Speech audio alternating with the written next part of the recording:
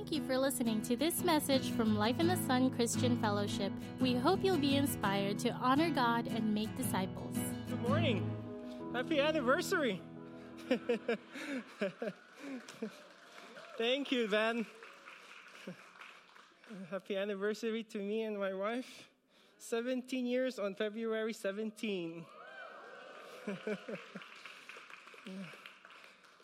So by now, you should have caught my name right. My name is Armin. I always forget to introduce myself. But anyway, my name is Armin, and I will be delivering the message today. So I hope you would enjoy it the way I would enjoy delivering the message. Amen. So we are on week 2 of the series Word View. And as you've already heard from last week, if you were not here last week, it is a play on the word word view, as in your world view. So if you can make your word view, which is your Bible, your word view, then you can apply it as your world view. And just a recap of last week, let me just take this out. Just a recap of last week, Pastor Mark, I really enjoyed what Pastor Mark brought us last week. He told us that the Word is the foundation of life, and then he allowed us he elaborated more on the word, that in English, the word is defined is only defined by one word, but in the Bible, it is defined in 3 different ways. It is defined as Logos, the written word. Of course, Jesus, who became the Word in the flesh, is the living Word. And then, of course, you have the Rhema word, or a revealed word. And as I was applying that all throughout the week, this was my take on it. Yeah, OP was teasing me. I was really onto the word. It's like when you ask the living Word about the written word, he will give you a revealed word about the written word. Did you get it? When you ask Jesus about the Bible, the written word, the Holy Spirit, or rather Jesus through the Holy Spirit, will give you a revealed word, a rhema word regarding the written word. So as I was applying that all throughout the week, God gave me a rhema word. He gave me a revealed word, and that's what I'm going to share with you today. So just what's already been mentioned. So we are in this series about the Bible. And as already mentioned, the Bible, if you have not found out yet, the Bible is about 66 books.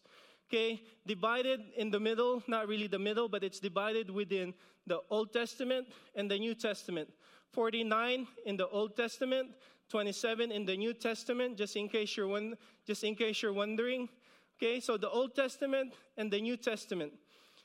At one time, there was a brother that I think we were doing a Bible study, and he made this comment regarding his observation of the Old Testament. And he said, God is so mean in the Old Testament. That was his observation.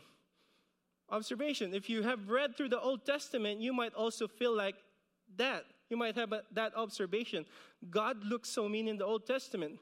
In another instance, we were doing Foundations for Victory, and somebody came up with this question: why is it that God is so full of punishment in the Old Testament? And that, if you take that, and if you apply that as your word view, then it might not be the best, rather. Okay, I mean, but is God mean in the Old Testament? Is that the truth? Is God mean? Hopefully not, right? Because where can we stand? So that's really where this revealed word was going through. I was asking some question, and I'll tell you what the revealed word is at the end. So and these are people in the church, okay? So if you, for some reason, or in your own walk of faith, you've come across that observation, I hope today you would be able to see that God is not mean, okay? That God is not all about punishment, but he acts accordingly because of what we're going to talk about today. Okay, amen? Amen. Let's just pray. I think we need prayer for this. Father, thank you for who you are. And Father, thank you that you have given us the living word so that we can have a revealed word of your written word. And Father, I pray that you would open our ears to hear and our hearts to receive, Father, the things that you have for us. In Jesus' name, amen. Amen. Seeing the heart the heart of the Father to the covenant. That's my title for today. 2 Timothy, go ahead. In 2 Timothy, Paul writes to young pastor Timothy, and this is what he says: be diligent to present yourself approved to God, a worker who does not need to be ashamed, rightly dividing the word of truth. This is your Leadership 2:15, correct? There you go. Rightly dividing the word of truth. So Paul was telling young Timothy, you gotta know how to rightly divide the word of truth. As I said, here you have the Old Testament and the New Testament. That is one of the most obvious division of the Bible. You got an Old Testament truth and you got a New Testament truth. Okay? And that's what Paul was really telling Timothy. There are New Testament truth that applies to New Testament living, and there is Old Testament truth that applies to Old Testament living. We are living in the what? The New Testament. Okay, at least somebody knows where we're living at. We're living in Guam. Okay, 2 Timothy 2 verse 15. Rightly dividing the word of God. So New Testament and Old Testament. So let's jump in. The word testament, when it's used in the Bible, really means covenant. That's what it is. So it's really Old Covenant and New Covenant. So the question now is, what is a covenant? What is a covenant? What is a covenant? In today's language, we barely hear the word covenant. What we can really hear is the word agreement, contracts. That's what it is. When you, say for example, you want a new car, but your wallet cannot afford a new car. Okay, but you want a new car. So you make a contract with the dealership and the bank, or really you make a contract with the bank. And what's in the contract? The bank will say, okay, we'll pay for it. Here's your brand new car. You get a privilege of having a brand new car. What's your part to do in this agreement? Every 15th of the month, you need to pay, say, $300.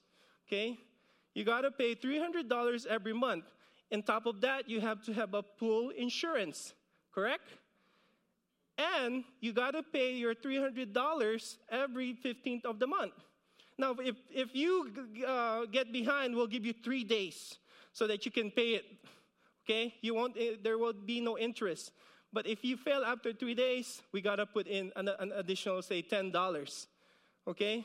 So that's the agreement, and you got to do this for 5 years until you pay off the car. So that's what an agreement looks like.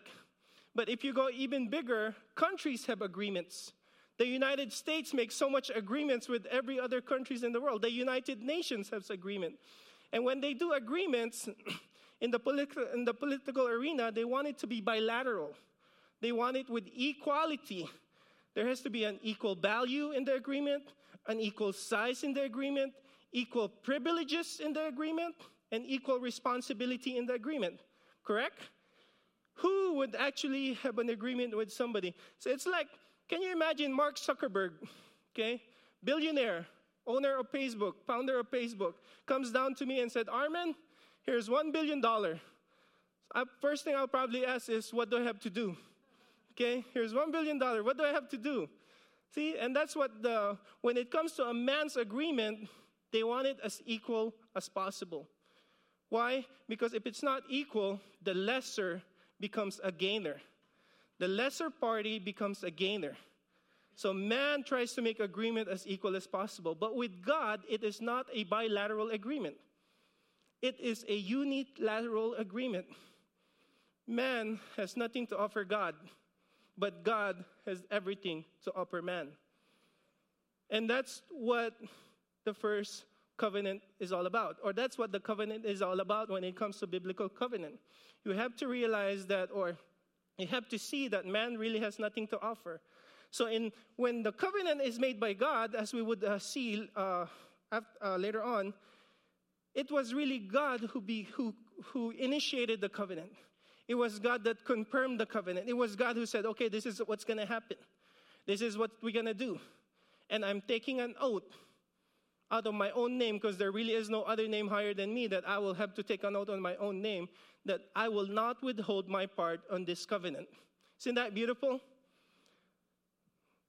That's beautiful, okay? So let's go ahead.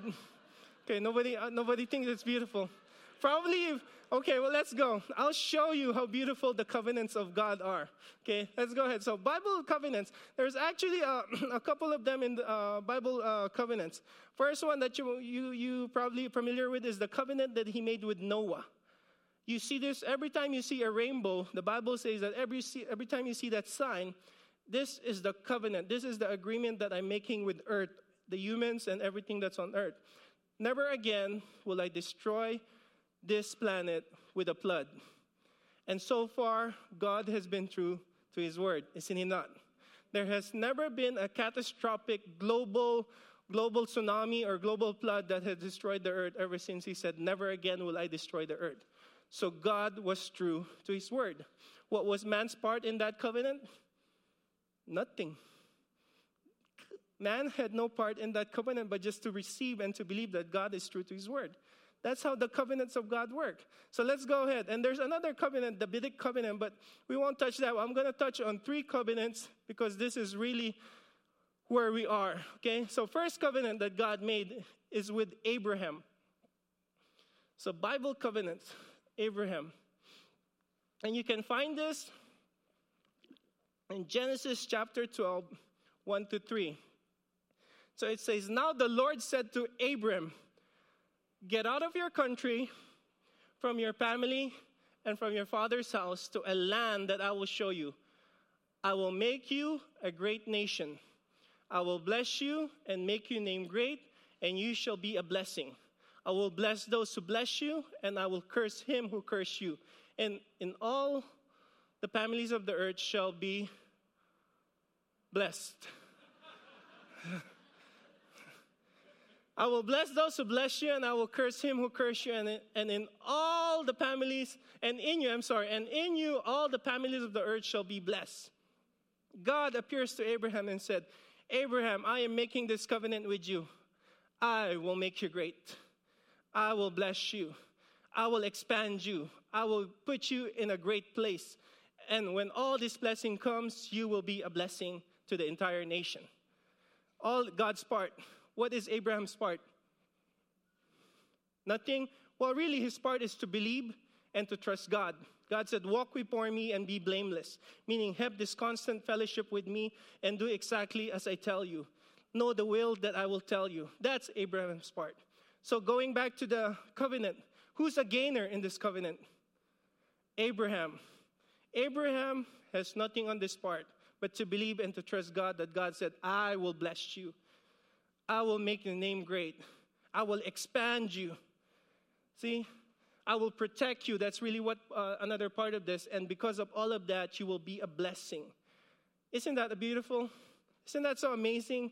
That God, see, going back to Mark Zuckerberg. If Mark Zuckerberg says, Armin, I am making an agreement with you. I'm giving you $1 billion. I'll probably wonder, what do I have to do? Just be yourself. Okay. Just be yourself. Now, I'll probably start wondering, why would he think of such thing? Why would he give me $1 billion? What, was it because I'm good? Was it because I'm handsome? Which I am, I believe. Right, Noy? Noy said, declare it. You guys are not listening today. Declare it. Only your mother will tell you that. Isn't it? And your wife. Perhaps, hopefully. But that's it. I'll probably start wondering, what is it with Mark Zuckerberg that he said, I'll give you $1 billion? Is it because I'm good? Nah, probably. Do I own anything under my name? I don't know. Do I have titles to a land? Do I have a title to a position? No. And that's exactly what happened to Abraham. Abraham was just a man out of the entire world, and God said, I choose you, Abraham. Because why? Because I am a good God. And I will bless you. I will make your name great. I will expand you. I will protect you. And when all this happens, you will become a blessing to the entire world. And that, church, is that is the Abrahamic, or the covenant that God made with Abraham. To you and to your seed. beautiful, isn't it? Every time I read this, in fact, I was telling my wife this week, I was meditating on this, and I couldn't stop but to cry. Because there was something new. So I was telling her, I feel like God sometimes is like an onion. No, not like Shrek, like an onion, right? He stinks. No. He's got layers of revelations for you he peels up layers after layers just to show how good he is. And that's what I was telling her. I feel like I was crying while I was meditating on this. I was like, good thing I had my shades on so my coworkers couldn't see. But it's so good. So that's the covenant. That's the first covenant that I want to present to you. God made a covenant to man when man has nothing to offer him. It was all God. Man was merely a recipient. He was not a contributor in this covenant. It was all God. See, can you imagine? Okay, I can't stop imagining. Abraham was saying, Lord, I have nothing. Okay, Abraham, it's your turn. What do you have? And God would probably say, well, okay, Abraham, I have the universe, I have the cosmos, I have the earth. What do you have? Because part of that covenant, go ahead and see, Abraham at one point actually doubted God when God made this covenant. So God has to allow him to see the ceremony. Go ahead, the next verse. And this is the ceremony that God had to do in order for Abraham to really believe that I am serious about this covenant, Abraham. So this is what happened. Verse 15, or chapter 15, verse 9, it says, so he said to him, God told Abraham, look out in the sky. If you can count the numbers of stars in the heavens, then your descendants would be as numerous as they. And Abraham said, but how shall I know this? How can this be? So God did this. So he said to him, bring me a 3-year-old heifer, a cow, or a female cow, a 3-year-old female goat, a 3-year-old ram, a turtle dove, and a young pigeon. Then he brought all these to him and cut them into two down the middle and placed each pieces opposite the other. But he did not cut the birds in two. So he brought a cow with him, a ram, and a turtle dove, and a young pigeon. What he did is he cut them in half. All 3 animals, he cut them in half. So this is not God's way, but this is really an illustration for Abraham so he would understand that God was serious about this. Okay? When God uses illustrations for us, it's in a way that we can understand it so that we can be confident that God is true to his word. So this is what it is. This is an Eastern practice back in the days where when two parties make a covenant, an agreement, they would get animals, cut them in half, and put them side by side.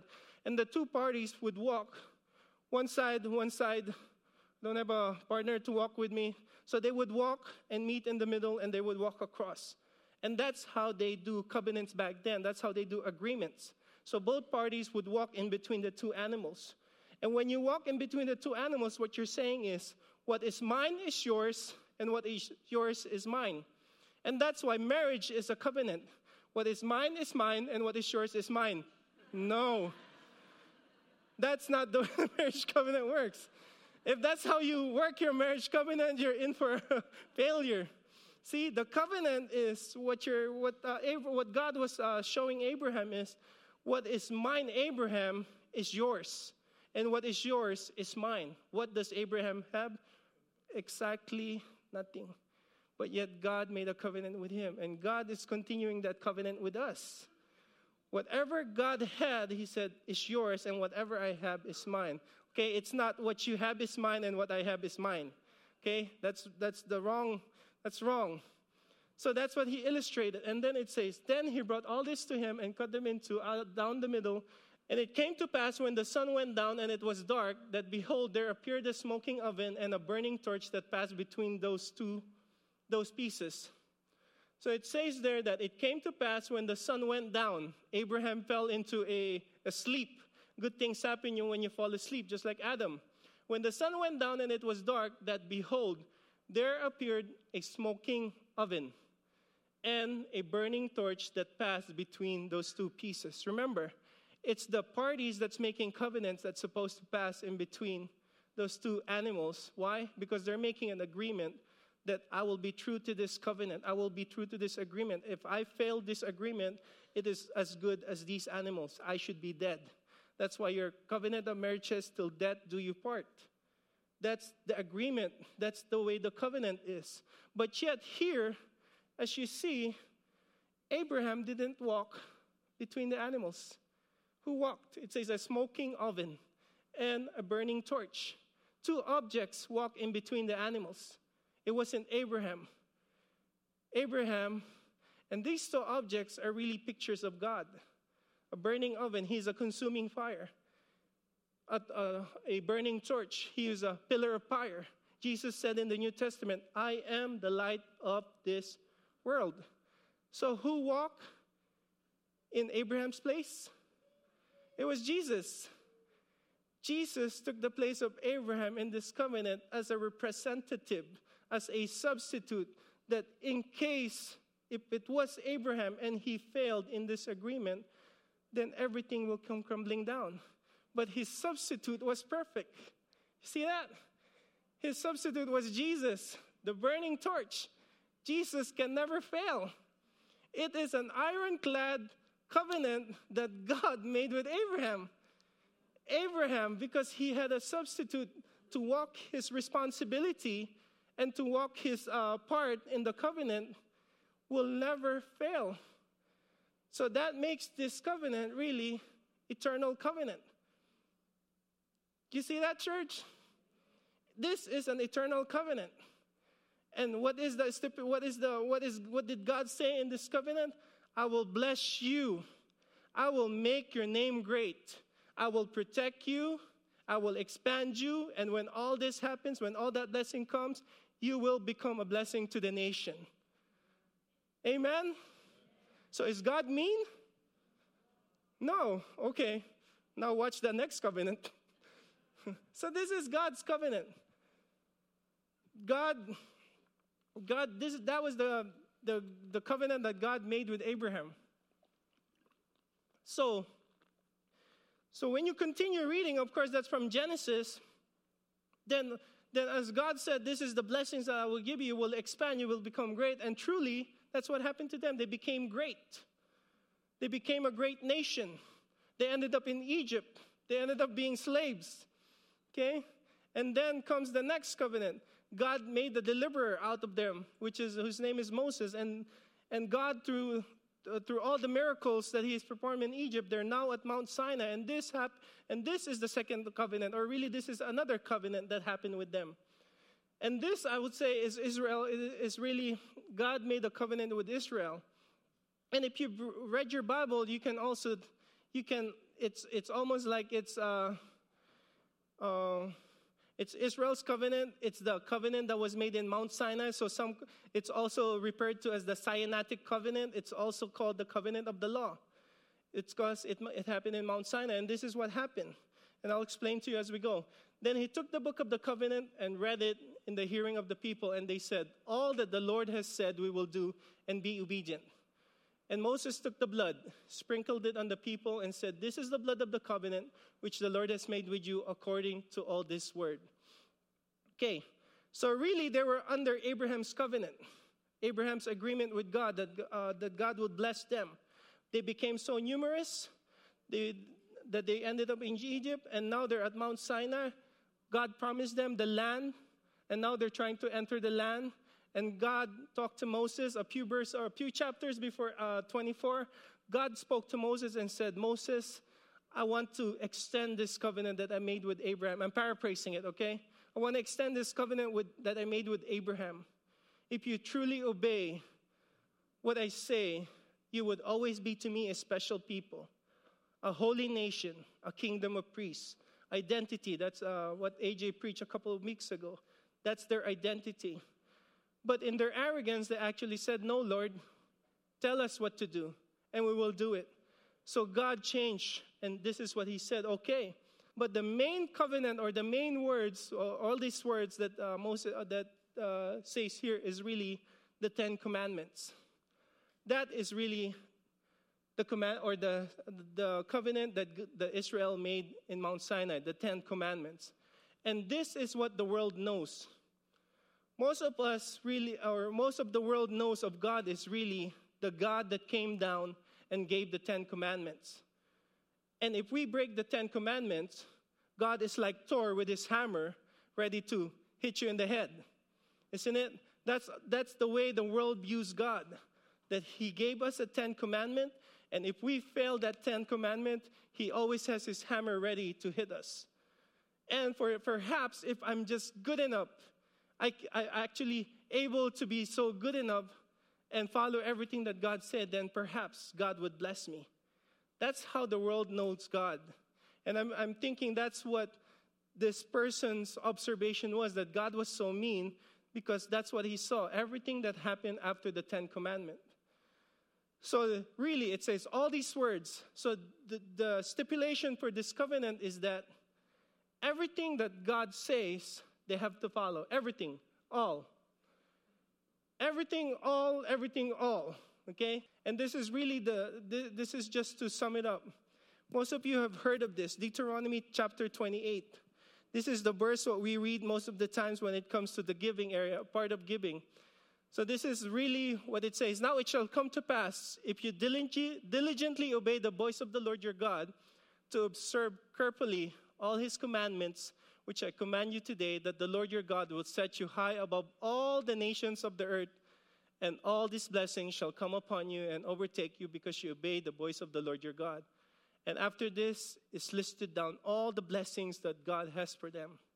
When God made a covenant with Abraham, God just simply said, I will bless you. Now, when this covenant was written, God literally wrote down, or Moses wrote it one by one, what these blessings are. But it shall come to pass, if you do not obey the voice of the Lord your God to observe carefully all his commandments and his statutes, which I command you today, that all these curses will come upon you and overtake you. And after that, all the curses was listed. The curses was actually longer than the blessing. And this really is, I believe, a lot of what the world knows of God. He blesses you when you're able to do everything good that he has told you to do. And then if for some reason you fail him, you get cursed. And a lot of times we think of it that way. Oh, probably the reason why God is not answering my prayer is because I've done something wrong. Or probably the reason why I'm going through this is because I failed on some area that God commanded me to do something. That's why I cannot get the blessings of God. The same reason I believe that person said, I think God is so mean in the Old Testament. And if you continue as you read this is coming from Deuteronomy, you will find out, or you would see in your reading, that after this, the story of Israel just went downwards. After Deuteronomy, you got Joshua. Joshua was good.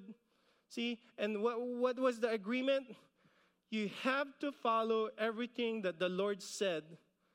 Everything. If you fail on one, that's not considered everything. And that's what James says regarding the covenant, regarding the commandments.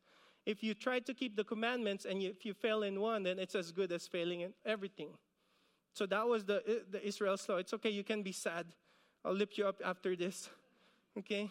So that's what happened. After Deuteronomy came Joshua.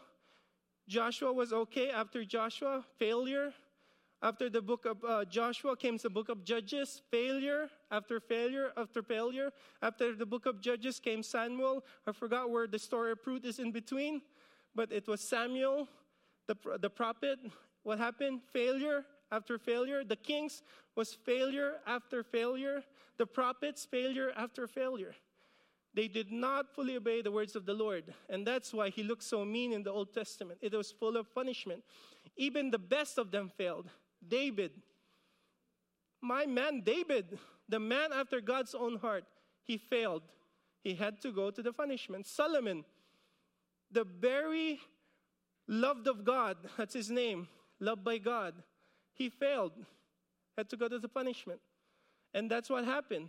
The story of failure. I know it's a sad story. It really is.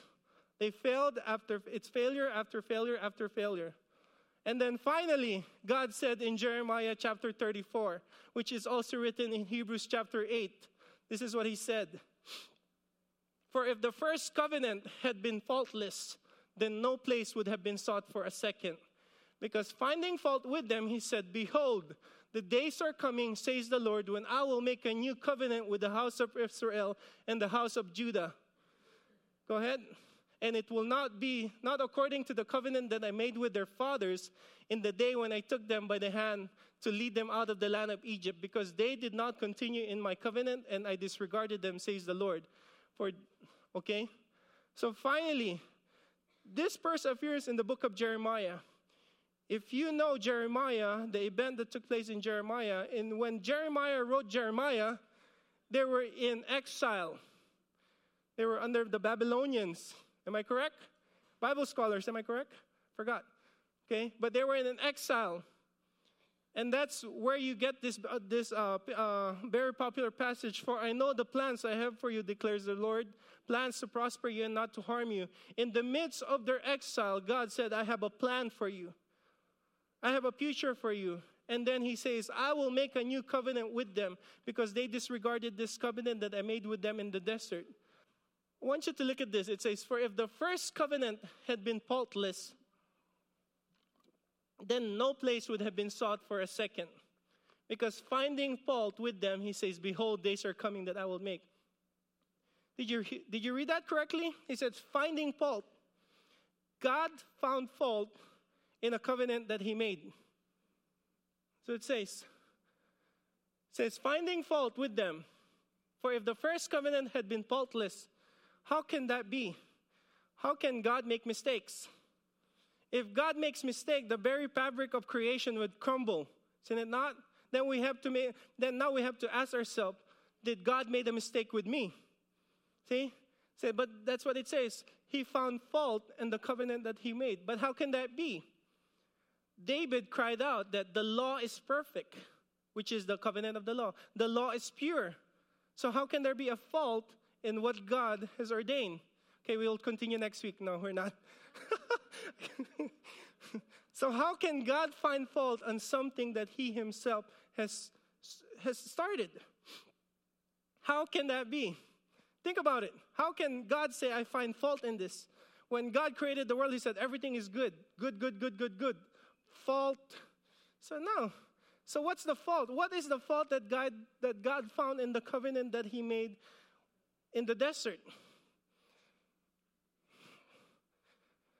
You got to think about it. Because if you think God makes mistake, then really, what about the entire creation? The fabric of creation would fall. The foundation of our faith would fall. It will just go down, because if God makes mistake, then how can we really be confident in having faith in him? So what was the fault that he found in the covenant? So if you compare the two covenants, here's what he found. This is what I believe he found fault on. Abraham's covenant begins with the letter I. I will bless you. I will make you great. I will enlarge you. I will protect you. I will bless you. It's all God's part. In the covenant in the desert, it says, if you obey. The 10 Commandments is full of you shall, you shall not, you shall keep, you shall keep. Abraham's covenant is I will, not me, God. Okay? God says, I will do this, I will do this, I will do that. Covenant in Sinai, you shall. Everything is, the covenant in the desert is all about us, but Abraham's covenant is all about him. Did you see that? It says, I will bless you. Church, the blessings of God. That's all he spoke of. There was no ifs, no buts, no why, no how. It's just, I will do all of this. But then the law says, you shall. See, church, God is full of blessings in his heart.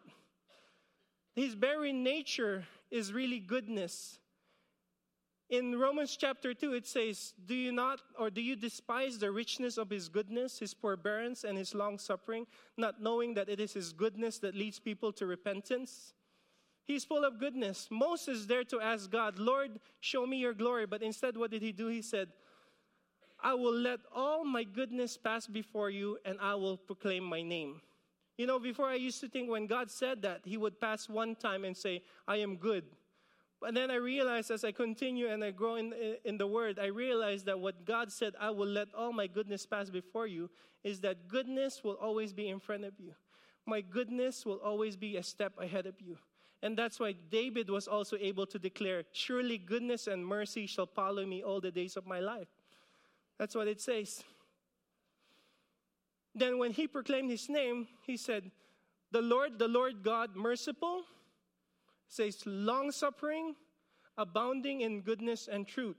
The goodness of God is that nature of him that he is inclined to bestow blessedness to his people. He takes holy pleasure when he sees people happy. That's his goodness. And that's why in the covenant that he made with Abraham, his first words simply says, I will bless you. Because that's his heart. God's heart is full of goodness. That's all and it comes out. He's inclined to do it. That's why he said, I will bless you. But with the covenant in the desert, God could not just be good according to his nature. The blessing is dependent on the people. And that's why their whole story is a failure. And I believe that's what God found as a fault in the covenant of the law.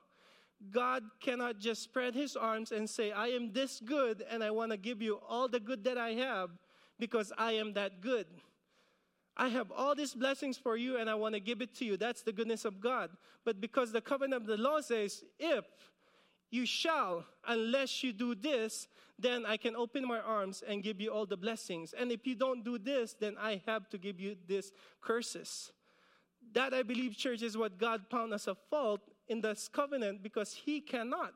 He cannot just simply open up his arms and say, here's all my goodness and here it is and I'm giving all to you. All you have to do is believe me and trust me. That's why he said, I find fault in this covenant because now my blessing is dependent on your goodness. It's not dependent on my goodness. When Mark Zuckerberg gave me that $1 billion, it was dependent on his richness and his goodness. It was not dependent on my goodness. It was the same thing with Abraham. When God said, I will bless you, it was dependent on the goodness of God, not in the goodness of Abraham. And you will find that in the story in Deuteronomy. I did not choose you because you were more numerous than any other people, but I chose you because I'm a good God. That's why I chose you. And that's why he found fault that he cannot openly bless his people because the law was blocking his blessing. And the law is not even the main covenant. In Galatians chapter 3, Paul says that the law was only added. The main covenant was the covenant he made with Abraham. And that shows us the heart of God is always about goodness. The law was added because of their arrogance. But then Paul also says that, but when man makes a covenant, you cannot add to it. Once it's signed, you cannot add to it. You cannot, null it, because it's already confirmed. So the law that was added on the side never really voided the covenant of Abraham. What it did is, it just changed the way the blessing came. When the blessings was really dependent on the goodness of God, the covenant of the law made the blessing dependent on us, on you. And this happened for 1,500 years until the new covenant came and Jesus was the one that ushered in this covenant. And in this new covenant, this is what it says. Next verse, please. So, for this is the covenant that I will make with the house of Israel after those days, says the Lord. And it begins with, I will put my laws in their mind and write them on their hearts. And I will be their gods, and they shall be my people. Next. None of them shall teach his neighbor and none of his brothers, saying, know the Lord, for all shall know me, from the least of them to the greatest of them. For I, there's that I again, I will be merciful to their unrighteousness and their sins and their lawless deeds I will remember no more. See that? This is the full expressions of the heart of God. When he says, I will do it.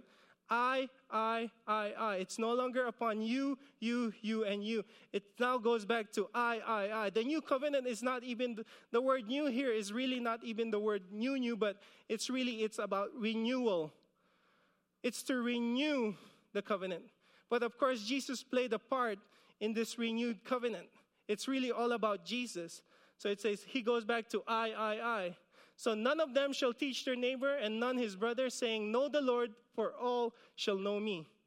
Through the Holy Spirit, we can all know God. We can all, just like what Pastor Mark said, through the living word, we can get a revealed word. We all are capable and we all have the ability to hear God and to know God. See, church, if the book of Acts were to continue, or if God allowed it that the Bible were to continue, all of us should have a name after Revelation and say, because this is my testament, this is my experience of God, and we write it down. The Bible would probably be so long because all of us, the entire Christian world, would have a book to its own. You would have a book on Ban, the writings according to Ban, the writing according to Pastor Mark, the writing according to Ruel, the writing according to Armin. Because we all now have an experience of God. But of course, God still needs to correct it. Okay, he got to rightly divide it. Okay? So a new covenant. For I will be merciful to their, the greatest clause of this covenant. For I will be merciful to their unrighteousness, and their sins and their lawless deeds I will remember no more. The new covenant. Did it go away with the old covenant? We'll find out later.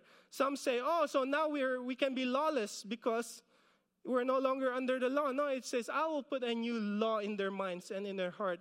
It's no longer an external law, but an internal law. A better law. A law of love, a law of liberty, and I forget the third law of the New Testament. Okay? But that's what it's saying. But God would be the one to do a work from within us. So go on. It says, verse 13 is very interesting. In that he says, a new covenant, he has made the first obsolete. Now what is becoming obsolete and growing old is ready to vanish away. Now what is becoming obsolete and growing old is ready to vanish away. So the new covenant is ushered in by Jesus. The Lord remained to be faithful. He remained to be a forgiving and forgetting God. He says, I will no longer remember your sins. But yet we like to remember our sins. We rehearse our sins. But God said, I have forgotten your sins. That's why Noe was exhorting us earlier. See?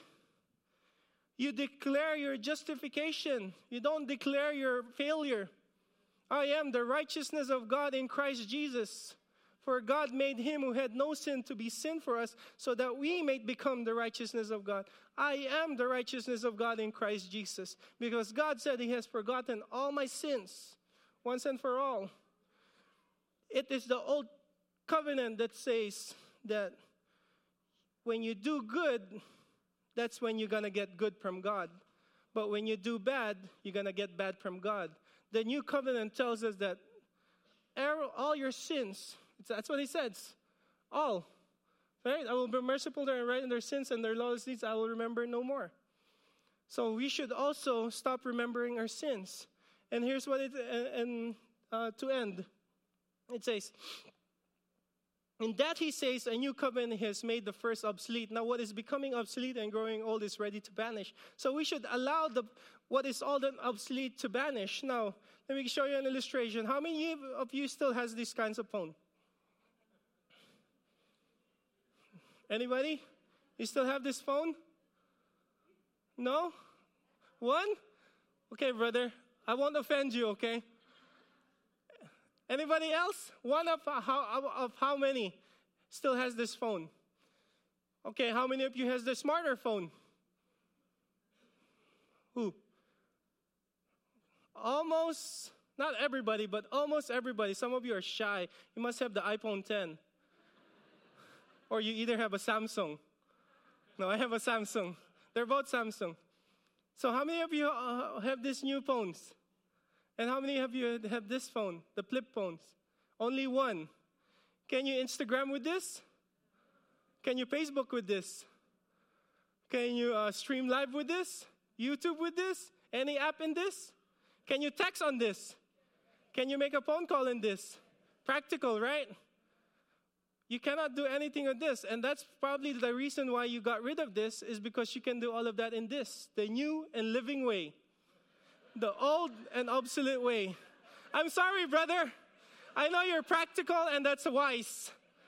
Okay? So the new and living way, the new covenant, the old covenant.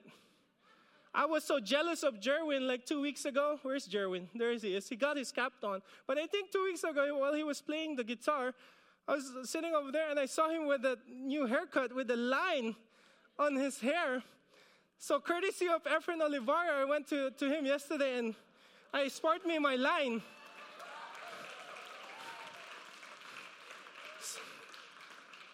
I wanted to do a highlight like AJ, but I think that would be too extreme. But that's rightly dividing the hair. The old covenant, the new covenant.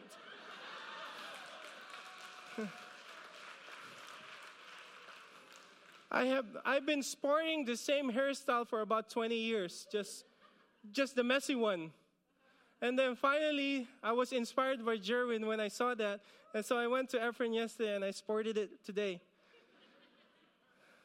See, I know we love the new and living way because it shows in our phone. We have this tendency. We want the new and living way. So going back to that revealed word, what was the revealed word that God showed me? Go ahead, the last slide. This is the revealed word that God showed me. I do not change, nor do I repent. My actions are based on my commandments. My heart remains the same. God can only act according to the agreement that He made. That's how He acts. We shouldn't, and our tendency is we express, or rather we project what we experience out of God. God's heart remains, which is goodness, and He has expressed that to Abraham, and He has expressed that to Jesus Christ, that there was a renewal of that same covenant. We belong in the blessings of Abraham because of Jesus Christ. Now, when we see God being full of punishment and being mean, it does not mean that God is mean or He is full of punishment. You cannot find in the Bible that God is wrath. He has anger, but He is not wrath. Or He's not. John says He is love. But yet, you see and you read His stories, and you read it as if He's so mean. But God is not mean. He acts according to what He has spoken. And because the way the law, the covenant of the law was written, He could not bless David when David made a mistake. Now, in the new covenant, just like Abraham had a substitute, in the new covenant, we also have a substitute. We have Jesus as our substitute. He was the one that also walked the line per se, or walked between the animal. In the Old Testament time, God gave an appropriation for them that if they sin, they bring an animal sacrifice to the priest. When the animal sacrifice is presented by the sinner or the worshiper, the high priest looks at the animal. The lamb, the ram, the pigeon, the cow, if you're rich. And what the priest would do is he would examine the animal, the sacrificial animal. He would check if it's good, if it's perfect. He never examines the one that brought the animal. He never examines the sinner. He examines the animal. Jesus became our Passover lamb. He became the Lamb of God that took away the sins of the world. That's why when He was at the cross, God the Father was not examining you and I. He was examining our substitute, Jesus, and God looked at Him in, out, upside down, and He found Jesus to be a perfect sacrifice for us as a substitute. God never examined the one that brought, or the one that is in, He only looked at the substitute.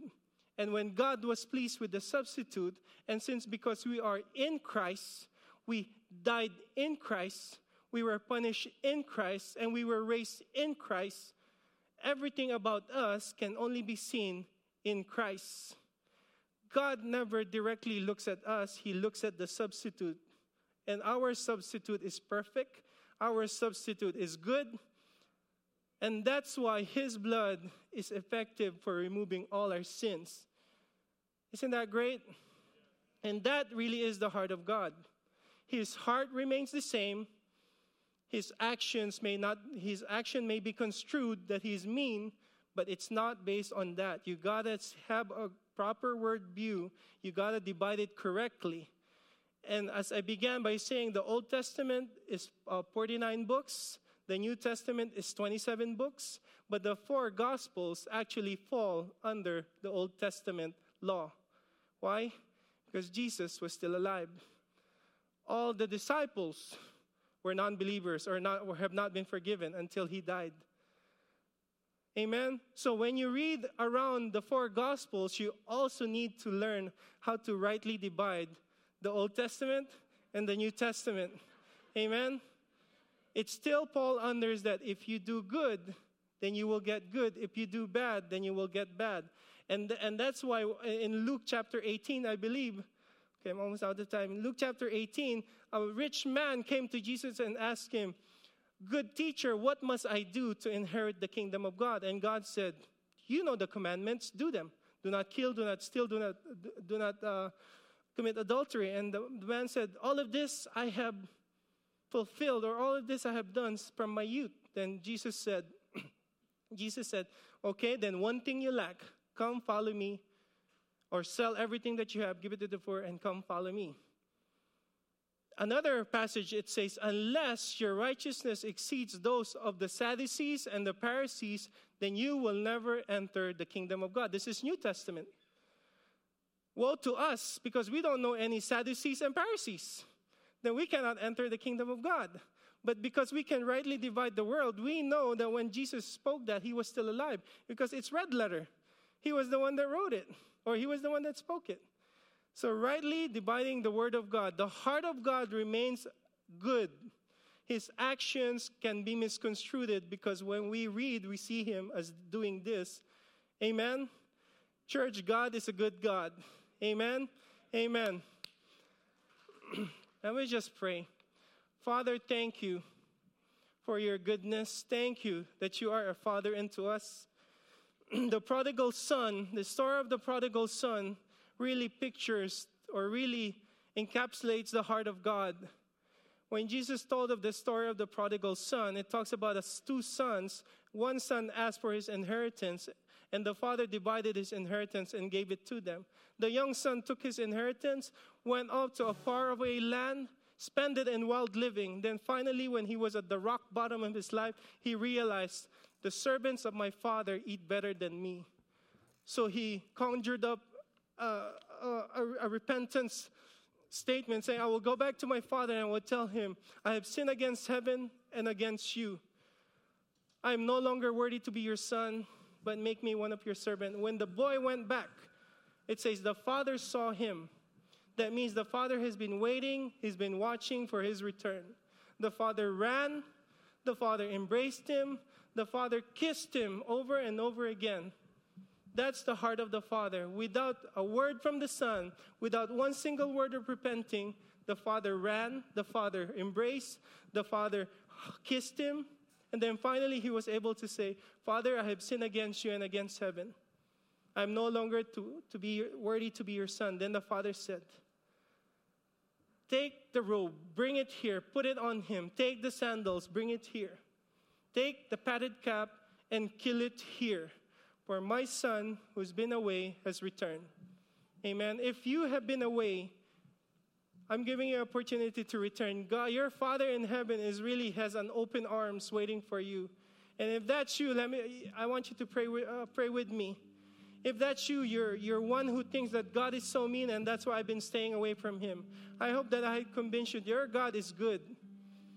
Your God is good. You can do business with him now. In fact, let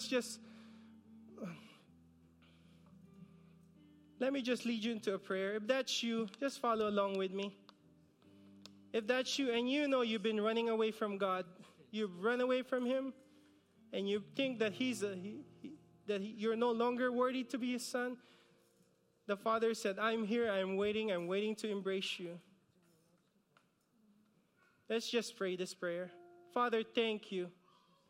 Father, we come to you today knowing that there is nothing in us, but yet you chose us. You chose to have this partnership with us. And Father, thank you that we can rest assured and we can be confident that your nature is good towards us. So Father, receive us. Father, change the way we look at you. Lord, give us a proper word view so that we can apply it as our world view. Have your way in our lives. In Jesus' name, amen.